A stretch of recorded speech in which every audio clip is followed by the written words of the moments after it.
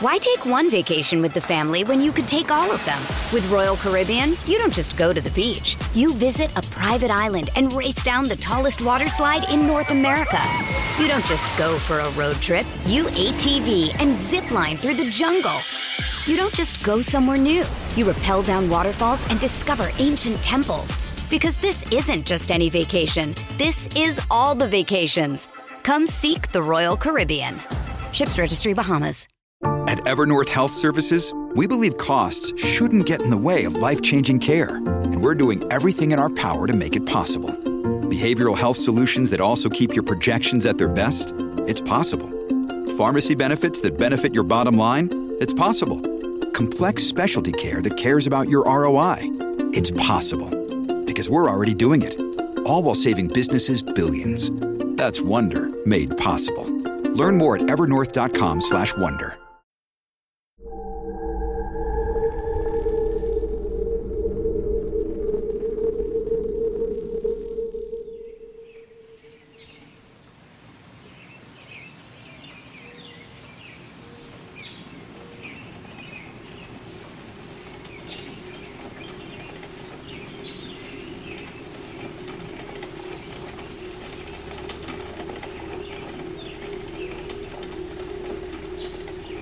In 1742, explorer Peter Sally discovered coal in what is now Boone County, West Virginia.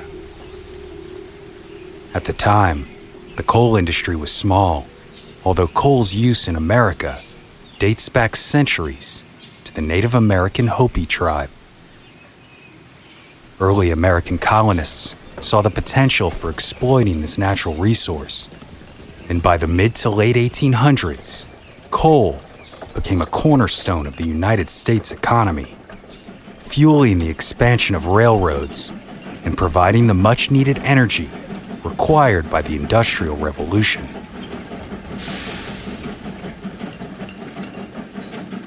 In its earliest form, each mining operation worked as a small business, with the mine owner employing a few laborers to extract the coal.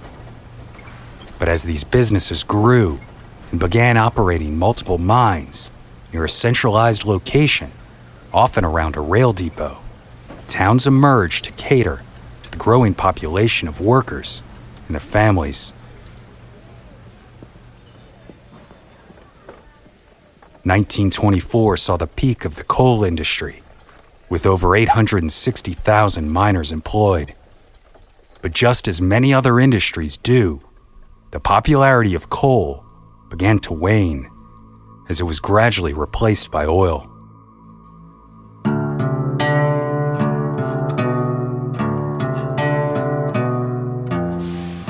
As a result, entire communities built around the business of coal disappeared.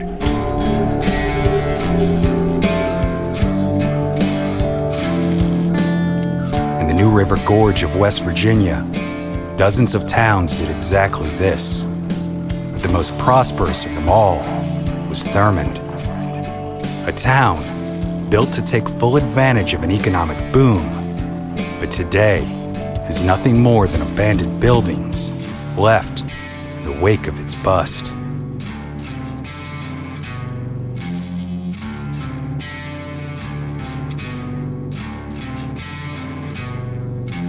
My name is Brandon Schexnayder, and you're listening to Southern Gothic.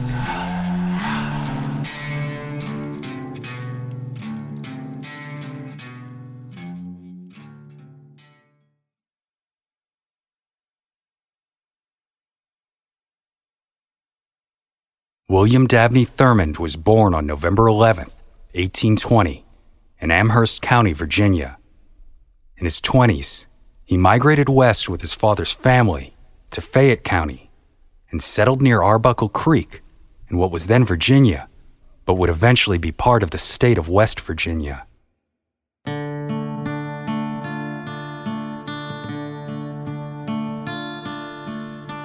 During the Civil War, Thurmond joined the Confederacy and served in his own brother Philip's company, a cavalry unit known as the Partisan Rangers.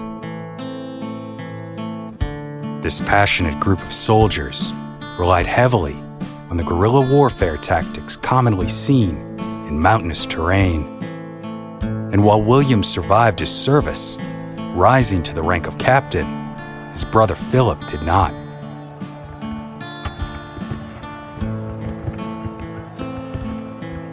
Philip Thurman was fatally shot through the abdomen during a firefight in Winfield, West Virginia, in October of 1864. And as if this tragedy was not enough to bolster William's future reputation as a, quote, unreconstructed rebel, his family home was also torched by Union troops in 1863, forcing his family to leave Fayette County, unable to return for almost a decade. So once the war ended, William Thurman refused to sign the Oath of Allegiance to the United States.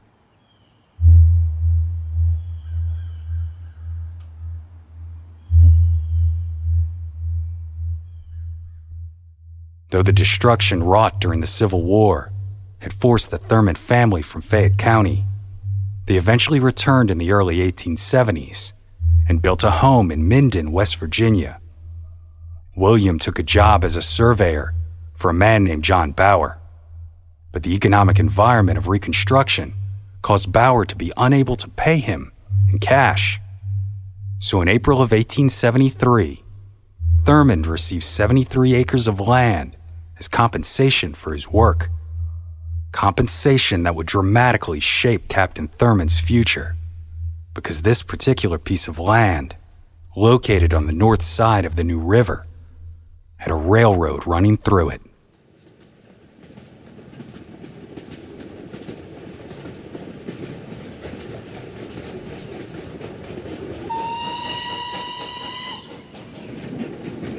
The Chesapeake and Ohio Railway, also known as the C&O, was established in 1869 in Virginia with the consolidation of several smaller railway lines.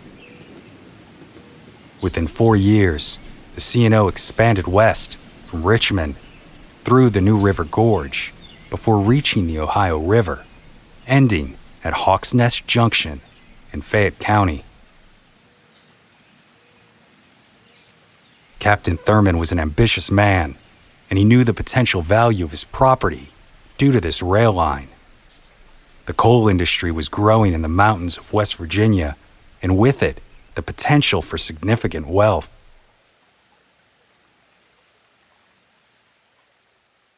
Coal was already being transported down the Arbuckle and Dunlop Creeks, but Thurman realized that if a town with a train depot was built at a railway junction, more families would be enticed to the area.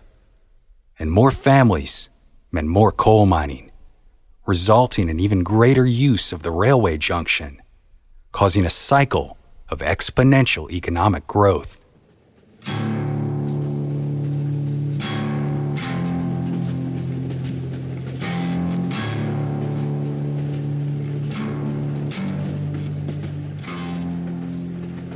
Thurman's land was in a prime location for both the coal and rail industries, so the C&O Railroad not only built their depot there, but also made plans to construct a bridge over the New River. The road beside this line soon became the main street for a new community, which Captain Thurman named Arbuckle. He then began to build houses that could be rented by C&O workers and their families. By 1875, there were 75 people who called Arbuckle home. As expected, this increasing population gave rise to 2 general stores and offices for 2 coal companies. But its centralized location to the region's numerous coal mines also attracted a Western Union office, which provided modern communication and money transfers, as well as offices for the Adams Express Company, which specialized in freight transport. It was at this point that Captain Thurman applied to have a post office built in his new community. He submitted the application under the name Arbuckle, but it was rejected, and by the time the government eventually granted his request, the West Virginia community had been renamed after its patriarch, Thurmond.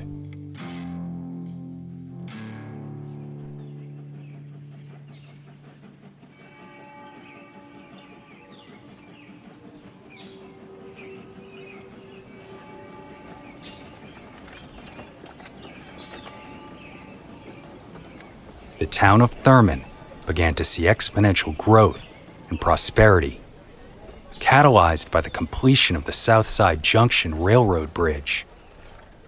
At least a dozen new mines had sprung up in surrounding areas, all of which were shipping coal through the town. But it wasn't just coal traveling the rails. People rushed to the town as well, hoping for a chance to work and profit in the burgeoning coal business. And just as Captain Thurmond had hoped, the cycle of economic prosperity began, and the C&O was now hauling everything from food, furniture, clothing, and equipment to and from his upstart town. In the book, Historical Notes on Fayette County, West Virginia, author Shirley Donnelly wrote of the town's newfound prosperity. At one time, there was more freight handled there from the C&O than any other depot between Richmond and Cincinnati.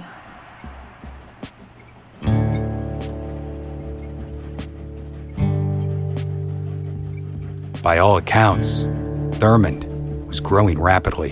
But there was one quirk about this community that made it different from other mining or railroad towns of the day.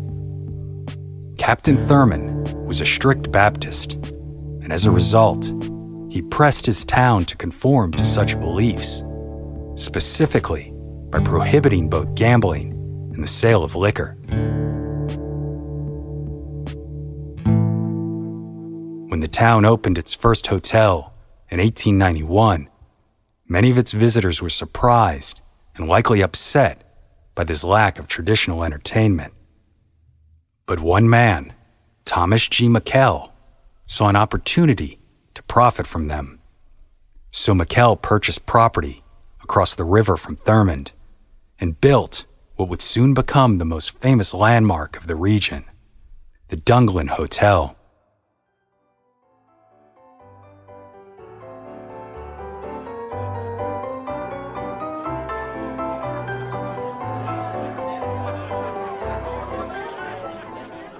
The Dunglin was a 3-story wooden building with a double-decker porch surrounding 3 sides, and it boasted 100 rooms for rent. Yet McKell's intention was not to cater to your standard coal miner.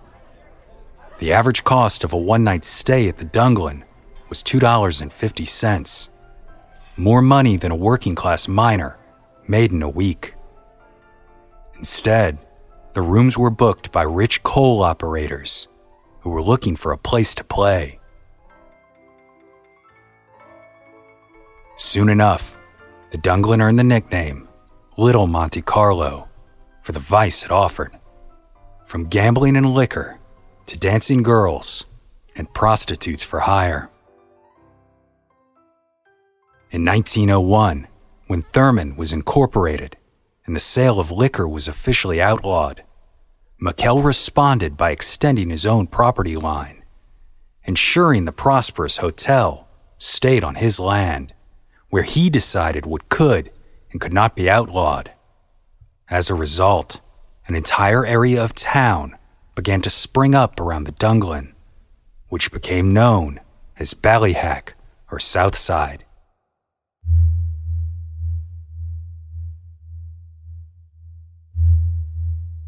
There was a grocery and dry goods store, shoe shop, furniture store, bank, and even a mortuary.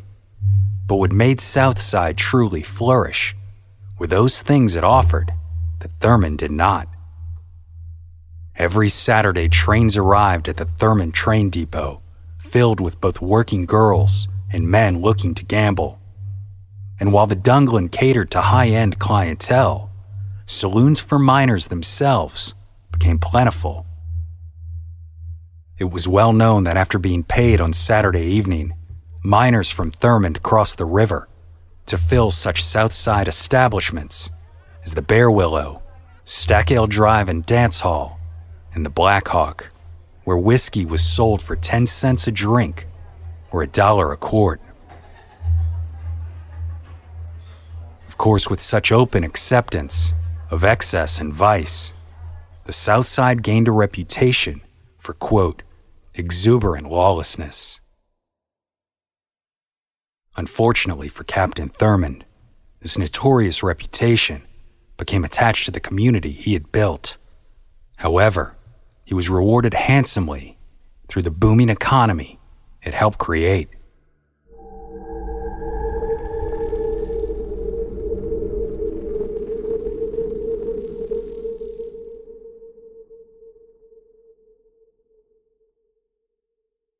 Why take one vacation with the family when you could take all of them?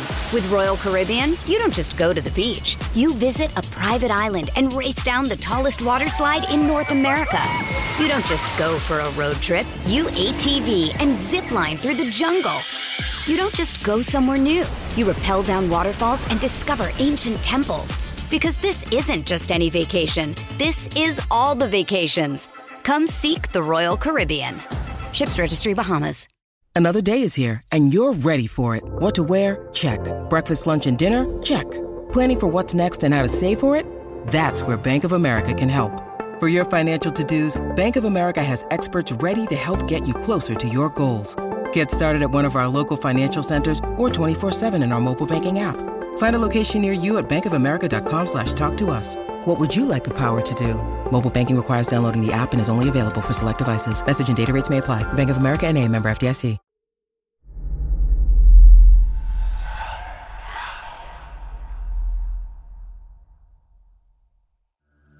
The town of Thurmond saw the height of its status in the first decade of the 1900s, as its population and economy boomed. At one point, there were more than 25 mines operating nearby in the New River Gorge area, resulting in an immense amount of coal traveling through Thurmond.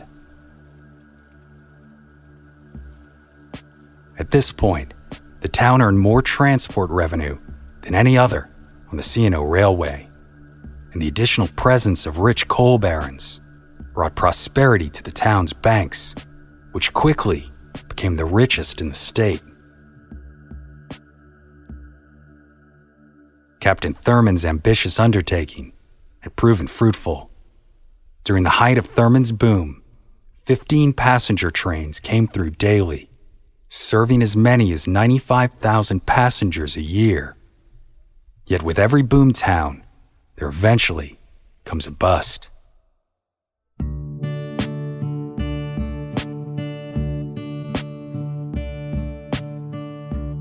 In 1909, the Virginia Railroad began offering competitive railway options, putting them in direct competition with the Chesapeake and Ohio Railroad, directly affecting the economy of Thurmond.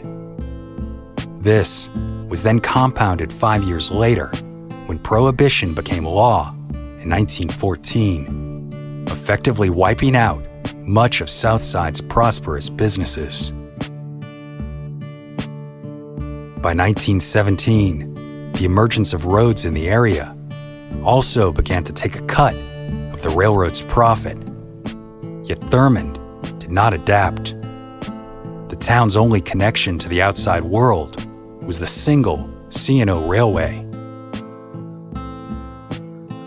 In 1921, a single-lane bridge was finally constructed across the New River, giving cars access to the town for the first time.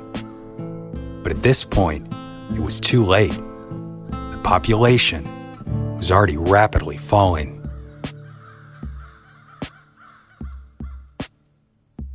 Then, in July of 1930, the iconic Dunglin Hotel was destroyed by fire, and the blaze was deemed arson. Edna Widener, the proprietor of the Lafayette Hotel in Thurmond, was indicted for the crime, with the motive to eliminate her competition. Widener was eventually acquitted of the charges. However, 2 men, who were also charged for their involvement, Charles S. Davis and Paul Young were not so fortunate and were sentenced to 5 and 1 year sentences, respectively. The Great Depression then came down hard on the already struggling town, and the remaining business district eroded. In 1931, the once rich National Bank of Thurmond closed, and by 1938, the town also lost the Armour Meat Company, the New River Banking and Trust Company, and the district offices of the C&P Telephone Company.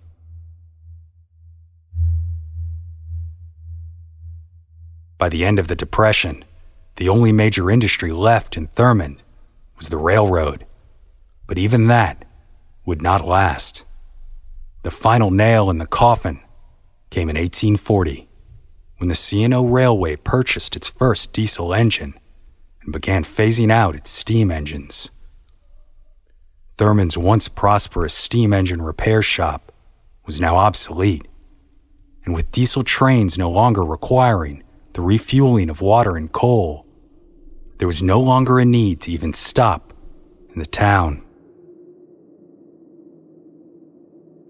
By 1950, the city of Thurmond, West Virginia, was a virtual ghost town.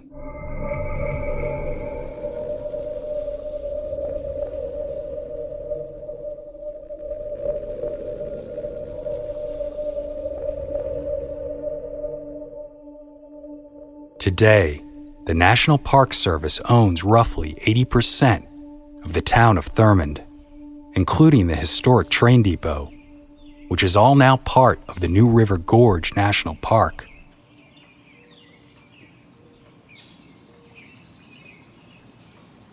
In 1995, the depot was renovated and repurposed into a visitor center.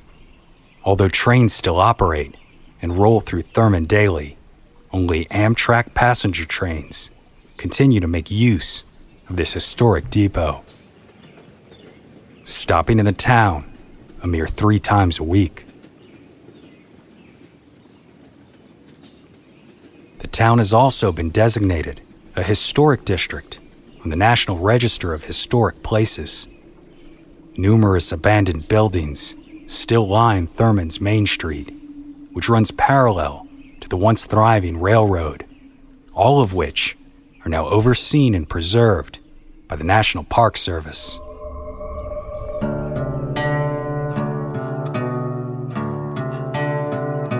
But there is one thing that is noticeably absent from such a prime example of a ghost town. Tales of ghosts themselves. For as rich and bustling as Thurmond ever became, it never had a permanent population of more than 500. So while the skeletons of its past are in clear view today, the stories from within their walls have been lost to time.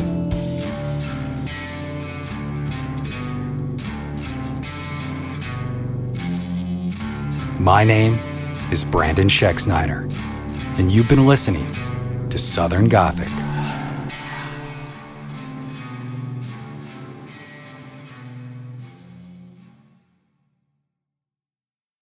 Southern Gothic is an independently produced podcast created by siblings Brianne and Brandon Schexnayder with the support of listeners like you. If you enjoyed this podcast and would like to receive even more content, including ad-free episodes, head over to our Patreon page today. The link is in the show notes. Lucky Little Shacks. Hello, my name is Matt, host of the Pirate History Podcast. Pirates rank among the most mythologized and romanticized of all historical figures. It can become easy to forget that pirates were real people that had real-world concerns. If you like tales of high-seas adventure, daring do, and also want to learn more about who Blackbeard supported to be king, you can learn more about all of that at the Pirate History Podcast. Have you ever wondered who the Mary was from Bloody Mary? If the Loch Ness Monster was real, or if Ouija boards actually worked?